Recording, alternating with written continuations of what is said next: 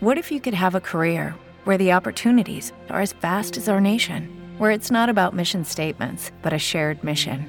At U.S. Customs and Border Protection, we go beyond to protect more than borders. From ship to shore, air to ground, cities to local communities, CBP agents and officers are keeping people safe. Join U.S. Customs and Border Protection and go beyond for something far greater than yourself. Learn more at cbp.gov/careers. Hey man, this is Steve with Good Guys to Great Men. Does your wife or girlfriend have what you consider to be inappropriate male friendships? It's been said that we all operate from one of two places. We operate from either a place of fear or a place of love. Two different versions of a man, husband 1.0 and husband 2.0. And the operating system for husband 1.0 is a place of fear. That includes blaming and feeling like a victim and resentment. He feels uncertain and he feels like he's not in control. That operating system is a really hard place to work, especially if you're facing things like boundaries in your relationship. Husband 2.0 is operating from a place of love. It's a place of strength. It's a place of self-worth, self-love, as well as unconditional love for her, but also unconditional love for the fact that you have values, that you have and deserve to have beliefs around what proper boundaries are in a relationship.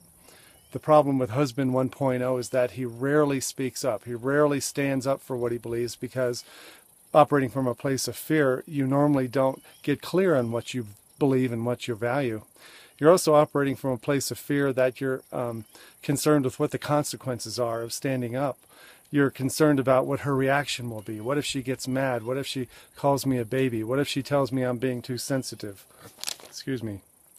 And husband 2.0 operates from a place of strength. Again, it's never the jerk or the asshole place. It's the place of her behavior doesn't define me. Her behavior doesn't make me less of a man. And when you're operating from that strength of self-love and courage, you can develop values and be able to speak about what you want and what you expect and what you deserve and what you want for the relationship. You speak from a place of not having to make her comply or where you have to control her to make you feel better. You speak confidently about what you want. The other thing about husband 2.0 is that he also, in addition to having a higher sense of value, he has a lower fear of consequences of saying what he thinks. And also he knows he has his options. The thing is that with husband 2.0, he knows that if anybody in his life continually and intentionally crosses boundaries he has for what he believes and values, that he isn't stuck there forever. Husband 1.0 tends to think that no matter what happens to him, he's stuck and he's having to settle or endure.